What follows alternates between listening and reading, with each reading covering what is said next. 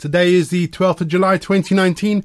Welcome to Walking the Way. My name is Ray. I want to say thank you to everyone for listening in as we continue to explore what it means to have a regular rhythm of worship together.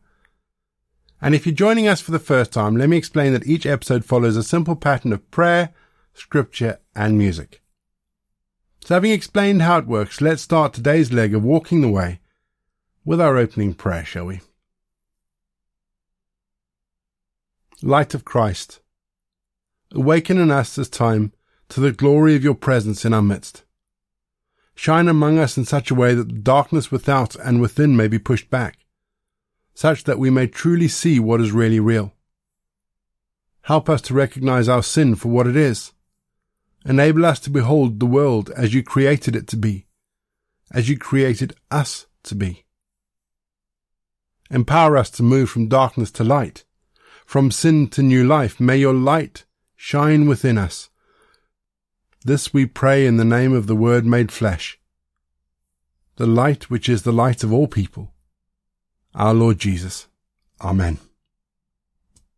We're going to have our first piece of music just to give us some time to center our thoughts on God, quieten our spirits, and then we're going to get into our Bible readings for today. And in today's reading, we read about David showing kindness to Mephibosheth, and Paul writes about the qualities of an approved worker for God. We'll see you on the other side.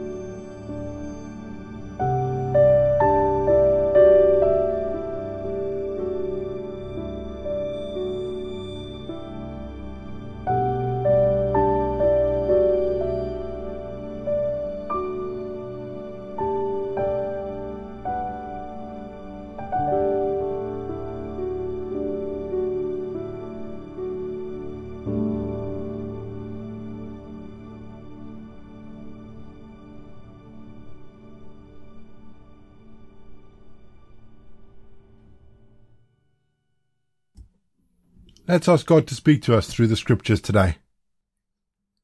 Father, inspire us to read your Scriptures and give us an understanding of what we read, that we may actually put it into practice. Father, I ask that the words may not just be signs on a page, but channels of grace into our hearts. Amen.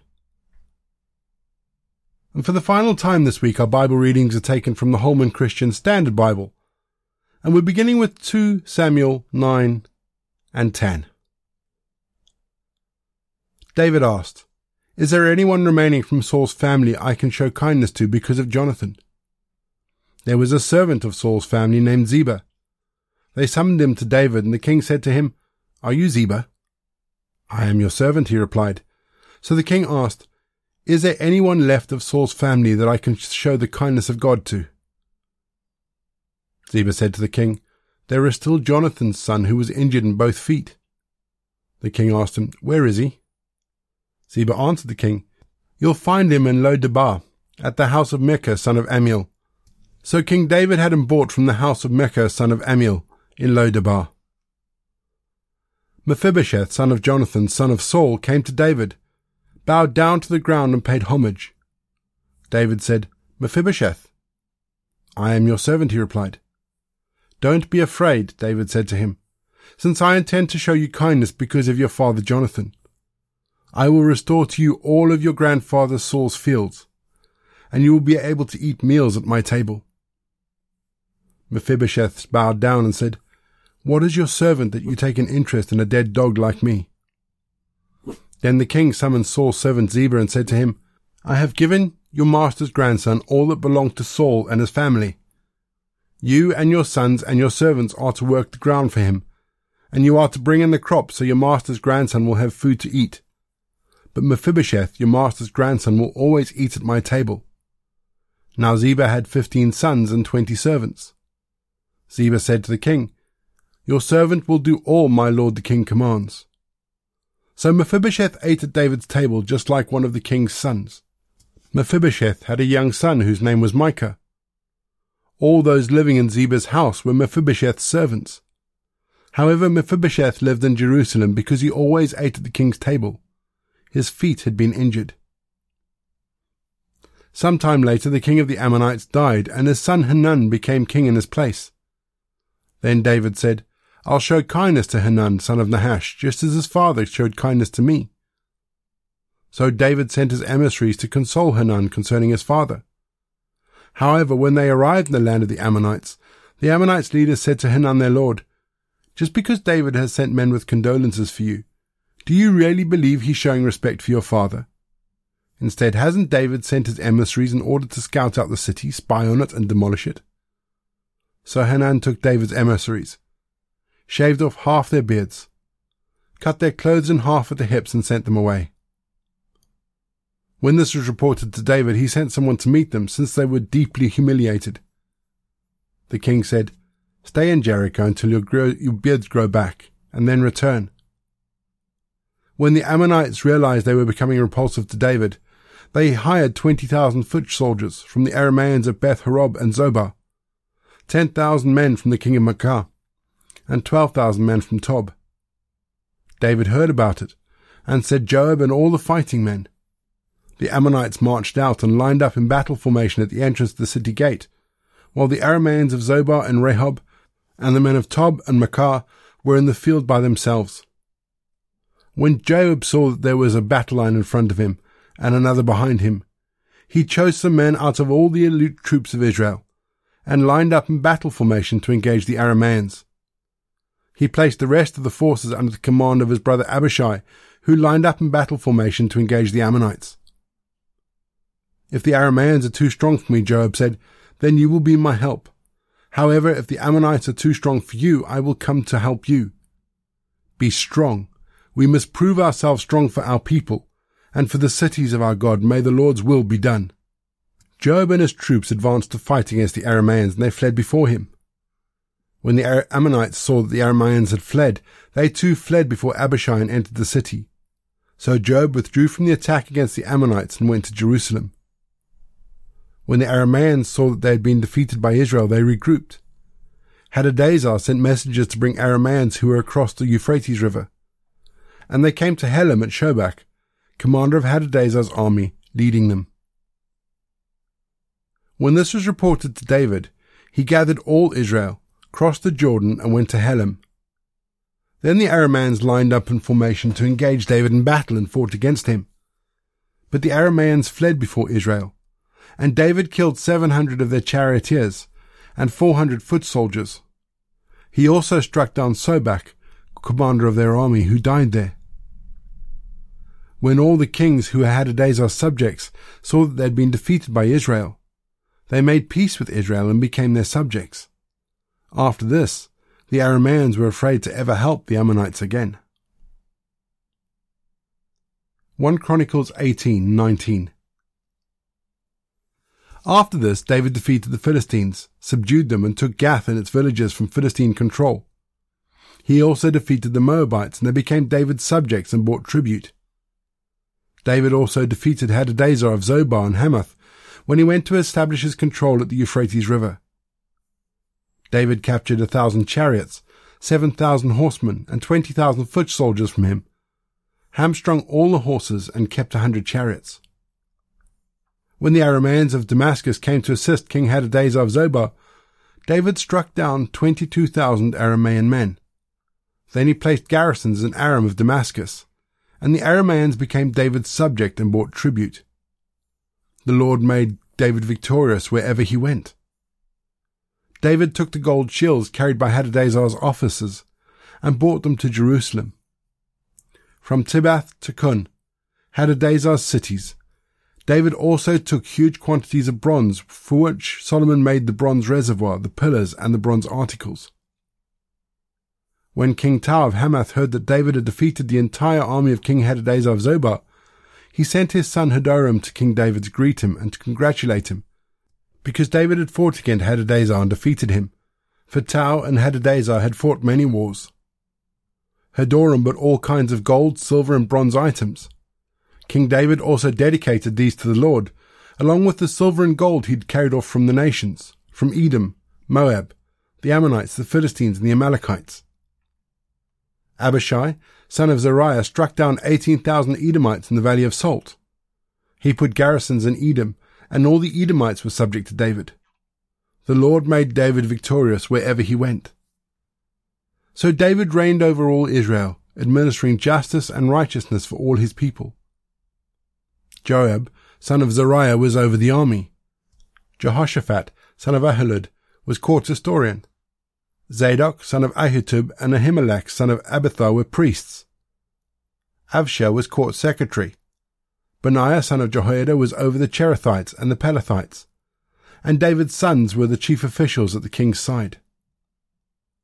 Some time later, King Nahash of the Ammonites died, and his son became king in his place. Then David said, I'll show kindness to Hanan, son of Nahash, because his father showed kindness to me. So David sent messengers to console him concerning his father. However, when David's emissaries arrived in the land of the Ammonites to console him, the Ammonite leaders said to Hanan, Just because David has sent men with condolences for you, do you really believe he's showing respect for your father? Instead, hasn't David sent his emissaries in order to scout out, overthrow, and spy on the land? So Hanan took David's emissaries, shaved them, cut their clothes in half at the hips, and sent them away. It was reported to David about his men, so he sent messengers to meet them, since the men were deeply humiliated. The king said, Stay in Jericho until your beards grow back, then return. When the Ammonites realized they'd made themselves repulsive to David, Hanan and the Ammonites sent tons of silver to hire chariots and horsemen from Aram Naharaim, Aram Makkah, and Zobah. They hired 32,000 chariots, and the king of Makkah with his army, who came and camped near Medeba. The Ammonites also came together from their cities for the battle. David heard about this and sent Joab and the entire army of warriors. The Ammonites marched out and lined up in battle formation at the entrance of the city, while the kings who'd come were in the field by themselves. When Joab saw that there was a battle line in front of him and another behind him, he chose some men out of all the elite troops of Israel and lined up in battle formation to engage the Arameans. He placed the rest of his force under the command of his brother Abishai, and they lined up in battle formation to engage the Ammonites. If the Arameans are too strong for me, Joab said, then you'll be my help.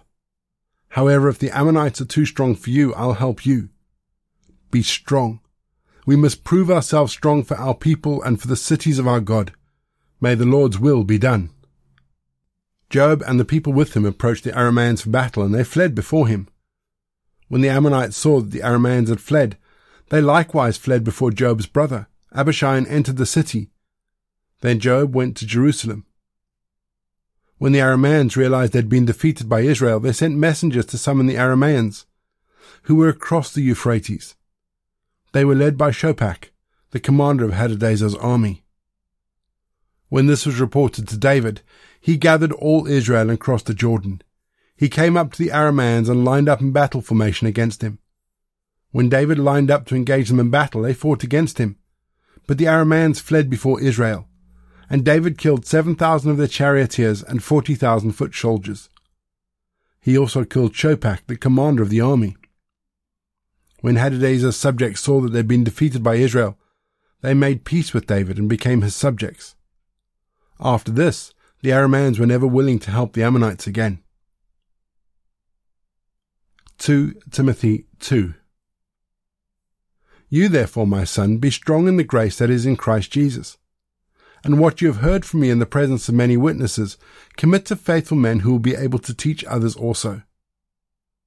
Share in the suffering as a good soldier of Christ Jesus. No one serving as a soldier gets entangled in the concerns of civilian life. He seeks to please the recruiter. Also, if anyone competes as an athlete, he's not crowned unless he competes according to the rules.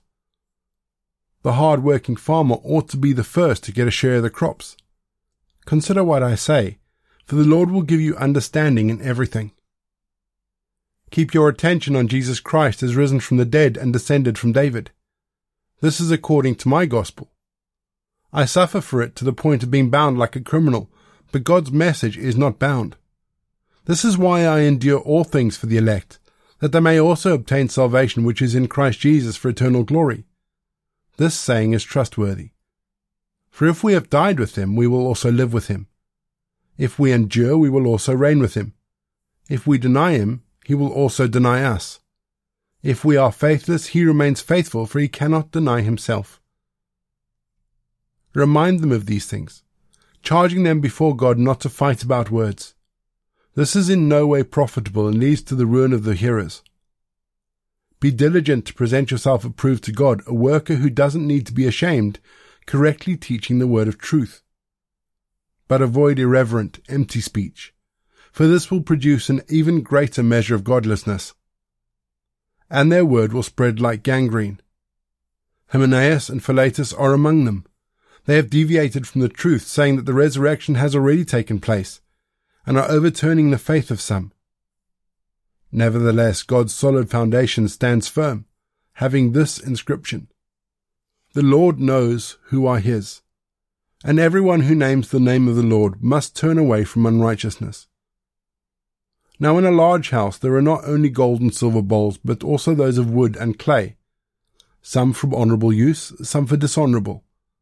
So if anyone purifies himself from anything dishonorable, he will be a special instrument set apart, useful to the masters, prepared for every good work. Flee from youthful passions, and pursue righteousness, faith, love, and peace, along with those who call on the Lord from a pure heart. But reject foolish and ignorant disputes, knowing that they breed quarrels. The Lord's slave must not quarrel, but must be gentle with everyone, able to teach and be patient, instructing his opponents with gentleness. Perhaps God will grant them repentance, leading them to the knowledge of the truth. Then they may come to their senses and escape the devil's trap, having been captured by him to do his will. Proverbs 29. One who becomes stiff-necked after many remands will be shattered instantly beyond recovery. When the righteous flourish, the people rejoice, but when the wicked rule, people groan. A man who loves wisdom brings joy to his father, but he who consorts with prostitutes destroys his wealth. By justice, a king brings stability to a land, but a man who demands contributions demolishes it. A man who flatters his neighbor spreads a net for his feet. An evil man is caught by sin, but the righteous one sings and rejoices.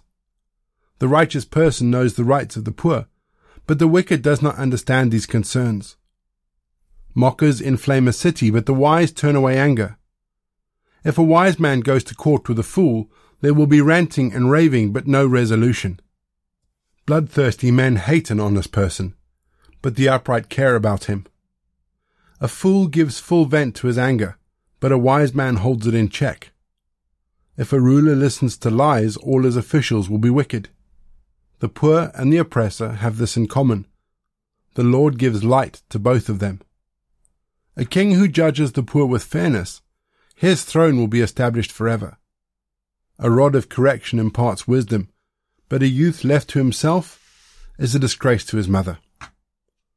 When the wicked increase, rebellion increases, but the righteous will see their downfall. Discipline your son, and it will bring you peace of mind and give you delight. Without revelation, people run wild, but one who listens to instruction will be happy. A slave cannot be disciplined by words. Though he understands, he doesn't respond. Do you see a man who speaks too soon? There is more hope for a fool than for him. A slave pampered from his youth will become arrogant later on. An angry man stirs up conflict, and a hot-tempered man increases rebellion. A person's pride will humble him, but a humble spirit will gain honor.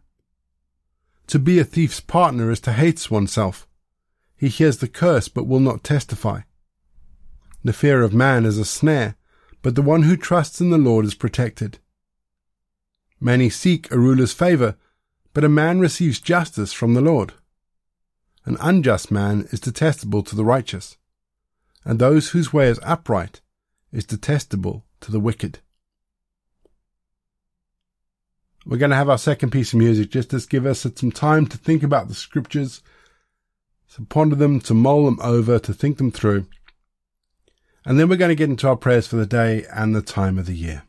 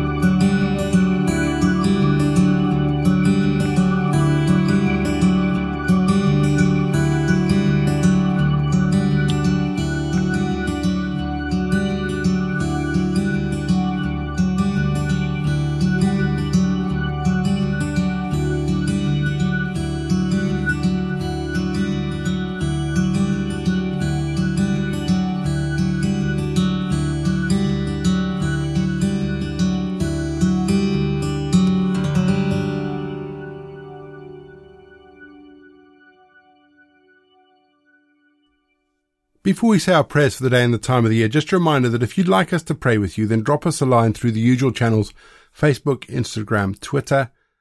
Check the show notes. Oh, and email, by the way, and email. Check the show notes for the contact details. There are links, and if you click those, they'll take you through where you need to go.